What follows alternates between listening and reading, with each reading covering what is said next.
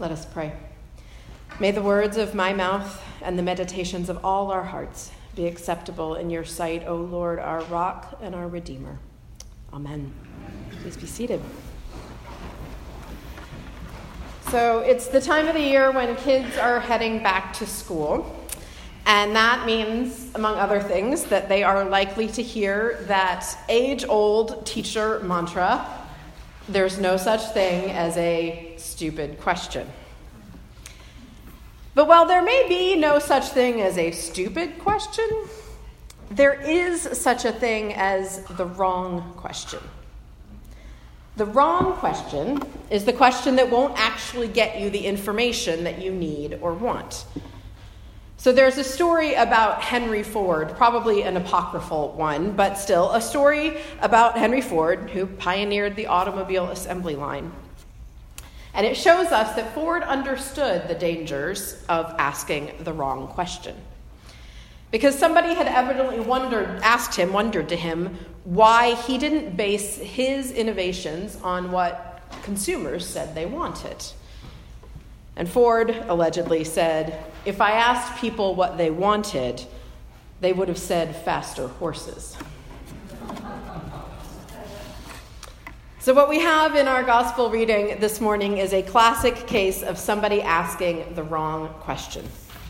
Lord, will those who are saved be few?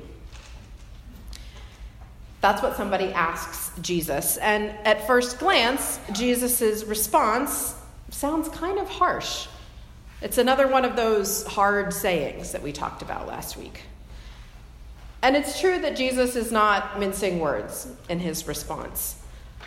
But as we unpack this passage this morning, I think that what we'll find is that what Jesus is actually showing his listeners, including us, is that when we ask the wrong questions, we do more than just miss out on information. When we ask the wrong questions, we can miss out on the experience of the abundant life of the kingdom of God. So Luke sets the scene for us in verse 22. He writes, Jesus went on his way through towns and villages, teaching and journeying toward Jerusalem. So you might remember last week we talked about how Jesus being on his way to Jerusalem is really important for how we understand what's happening in this big old section of Luke's gospel. Because this isn't just about geography. It's not the Google Maps version of Jesus' journey. Luke actually doesn't give us a lot of geographical specifics. Jesus being on his way to Jerusalem is about purpose, not about location. Jesus knows he's going to Jerusalem to suffer and die for the salvation of the world. He is a man on a mission. And as he travels around and he meets people and he teaches them, that mission is always at the front of his mind. So Jesus is on his mission toward Jerusalem. Somewhere he stops to teach, and someone in the crowd, we have no idea who it was, but someone in the crowd asks him a question. Lord, will those who are saved be few?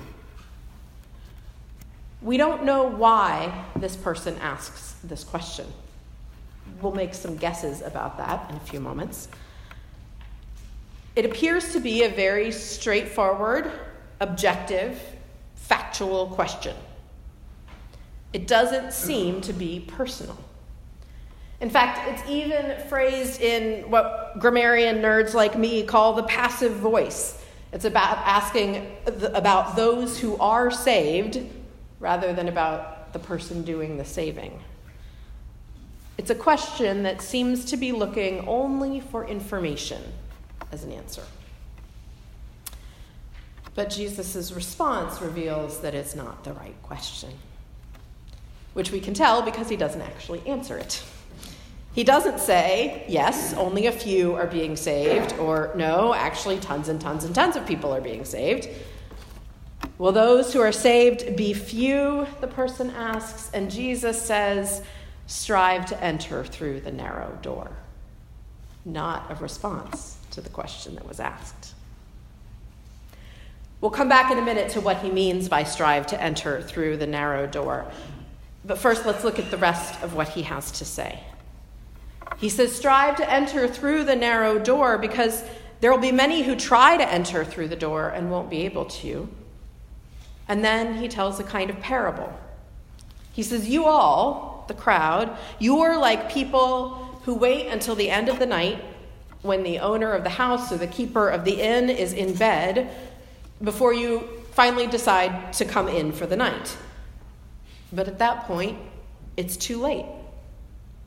Doesn't matter what excuses you make or how you try to claim your connection to the master of the house. It's just too late to come in. The door has been closed for the night. And you're not going to like it when that happens, Jesus says. You will weep and gnash your teeth. Because that house that you have tried to enter, that's the kingdom of God. And when you are not allowed in, you will look and you will see who is in there. You'll see Abraham and Isaac and Jacob and all the prophets. You'll see them in the kingdom of God, and you won't be there. And then, as if that weren't harsh enough, Jesus adds a kicker. He says, people will come from east and west and north and south and recline at table in the kingdom of God. East and west and north and south, that's a figure of speech for the whole world. And the whole world meant not just Jews, but Gentiles too. So Jesus is warning his listeners here. He says, sure, the great giants of the faith will be in the kingdom of heaven, the patriarchs, the prophets, and even Gentiles will be there too. But all of those people can be in the kingdom of heaven, and you might not.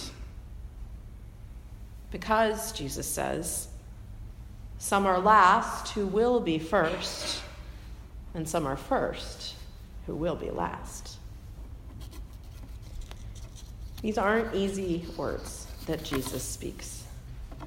But from them, from this answer, we can get a sense of why the question that the person asked was the wrong question.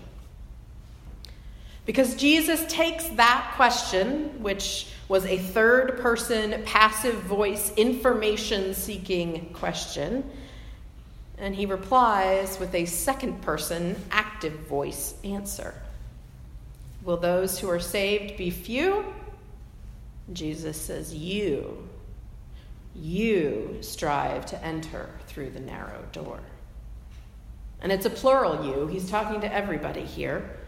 He takes this one theoretical question, and instead of answering it directly, he addresses and implicates everybody who's listening. And Jesus responds not with information, but with instruction. See, the question is the wrong question because it takes something that is as personal and as vital as participating in the kingdom of God, and it treats it as if it were not personal and not vital. It asks the question as if it were an out there question, when Jesus says, you need to look in here. Don't be concerned about what happens to everybody else, Jesus is saying. Be concerned about what's happening in your own heart.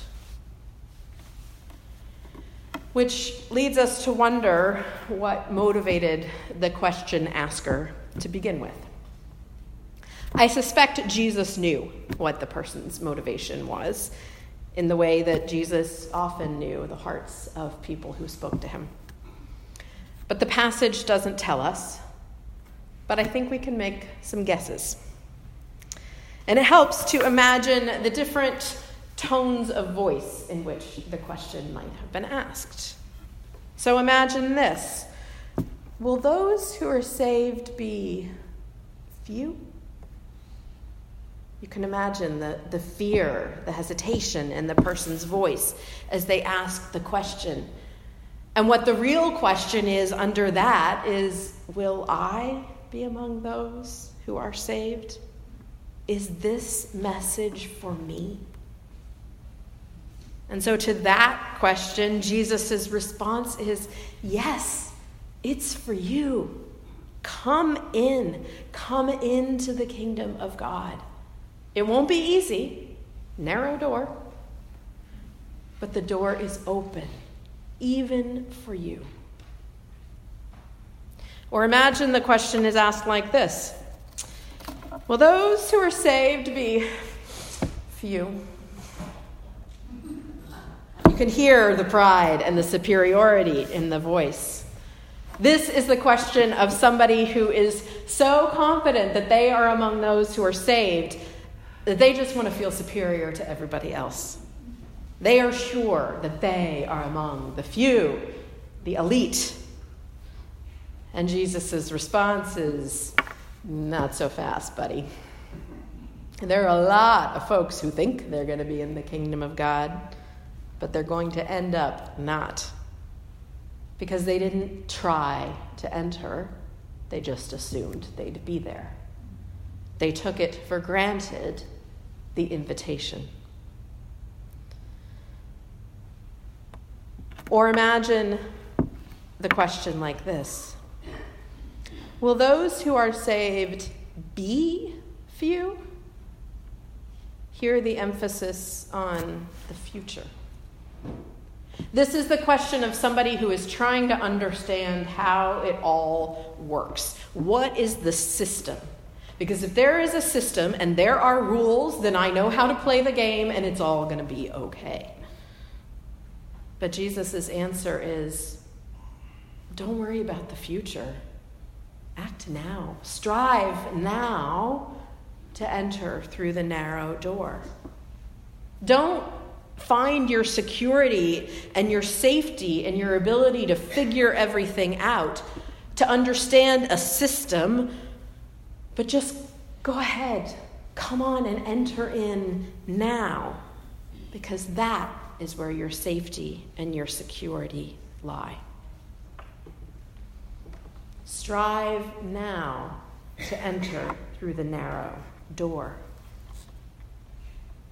Why is this Jesus' emphasis, no matter what the meaning of the question, the motivation of the question? Why this emphasis on enter now? Don't wait, it will be too late. We can look at this as sort of two time horizons and see why this urgency with which Jesus was answering the question. One, remember, he is on his way to Jerusalem.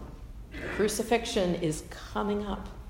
And so if people want to be part of his movement, if they want to be his followers, time is limited. This coupon has an expiration date, right? But if you also think that Jesus is talking not just about his crucifixion, but about the coming judgment, when God will sort the good from the evil and where justice will be done, and there is a point at which the invitation closes, because there's a point where the judgment will occur. So on both the immediate term of these people gathered around him, whether they're going to come and join him, and on the eschatological term of whether people will choose to follow the kingdom, follow Jesus and join the kingdom before the judgment. This is an urgent question. And that's part of Jesus' answer.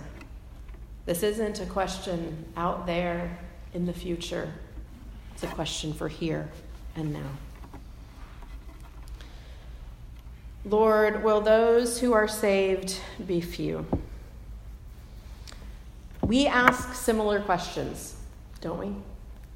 Not necessarily about who's in and who's out when it comes to salvation and judgment, but just questions about who God is and how he works and what it means for us to be part of all of this kingdom of God stuff. We ask lots of questions, and they can be great questions, but we can also ask questions that are the wrong questions because of why we ask them. Just like those different hypothetical people asking the question in different ways. So we might also ask God questions not out of a desire to be part of what he's doing, but because we're afraid. We also wonder, will those who are being saved be few? We are afraid.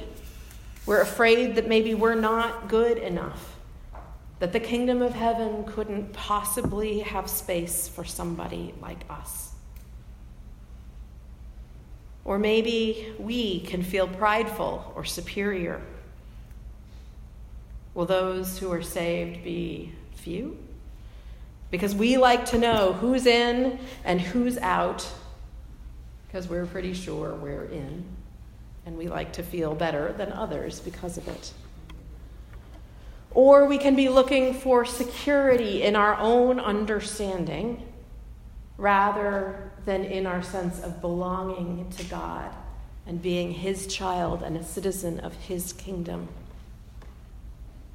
We can ask God the wrong question.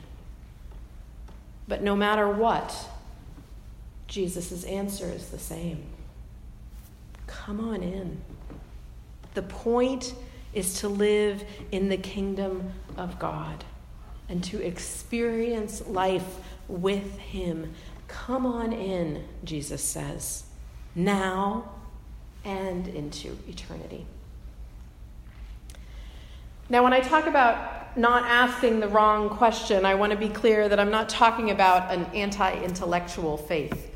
We should ask hard questions about God and of God. I have a degree in theology. I enjoy asking hard questions. But this is about not hiding behind those questions, rather than encountering God and answering his invitation. I was thinking, as I was meditating on this passage, I was thinking about a time when I was in college. I think it was my junior year, and it was as close to maybe a crisis of faith as I had come to at that point in my life. And I was really stuck on the idea of how Jesus' death saves us, how Jesus' death accomplishes the forgiveness of our sins. I just didn't understand how it worked. The ways it had been explained to me felt like some sort of cosmic algebra equation that I didn't quite get. And I felt like if I don't understand how this works, well, then how can I believe it? And I remember sitting in a coffee shop with a good friend of mine and telling her about this. And she quoted the line of the hymn, "If you tarry till you're ready, you will never come at all." She said, you can sit here and ask and ask and ask the question, but at some point you just have to decide, are you in or are you out? Yes, that's right. And it was just a moment for me that shifted so much, because I thought, okay, I'm in. Like, this is a story I want to be in on, whether I understand how it works or not. And I still don't entirely understand how it works. I tried to write a thesis about it in my master's degree, and I still don't understand it. But I chose to answer that invitation that Jesus gave said, try to enter by the narrow way. Come on in. The door is open. Strive to enter by the narrow door. It's not an easy invitation that Jesus gives us. Remember, he is on his way to be crucified. That's what he is inviting people to. Strive to enter to the narrow door. Many will seek to enter, but not be able, Jesus says. But I want to be clear that it's not that many will seek to enter and not be able because they're not good enough, or because they're not working hard enough, because they haven't earned their way in. Many will seek to enter but not be able because following Jesus is hard. It means that we have to embrace the reversal that Jesus proclaimed when he came to proclaim his kingdom. That reversal where the first end up being last and the last end up being first. Are we, who often in life are among the firsts, are we really okay with that? The world, the kingdom where the master is one who serves, who are called to be servants of others. A kingdom where sinners are forgiven and where we are called to forgive those who sin against us. It is not easy to live in the kingdom of heaven. But the invitation is there. It is there for each of us. And so if we choose to answer it, to strive to enter through that narrow door, it means we have to give up on the idea of deserving any particular outcome in life. We have to say, God, I'm not going to ask you to bless my agenda in life. I'm going to seek to follow your agenda and let go of my own. Striving to enter through the narrow door is not easy. But there's good news. There's a party on the other side of that door. And not just in a sort of pie in the sky when you die kind of way. This isn't just a story about heaven. It's a story about the kingdom of God here and now. Jesus says, come on in because you get to dwell in communion with me and my Father and the Holy Spirit, and you get to be part of what we are doing in the world. It is a party. Come on in. There is power and joy and life on the other side of the narrow door. Henry Ford said, if I asked people what they wanted, they would have said faster horses. All of the life and the power of the kingdom of God are available to us. So let's not settle for faster horses. Let's walk through that narrow door. Amen.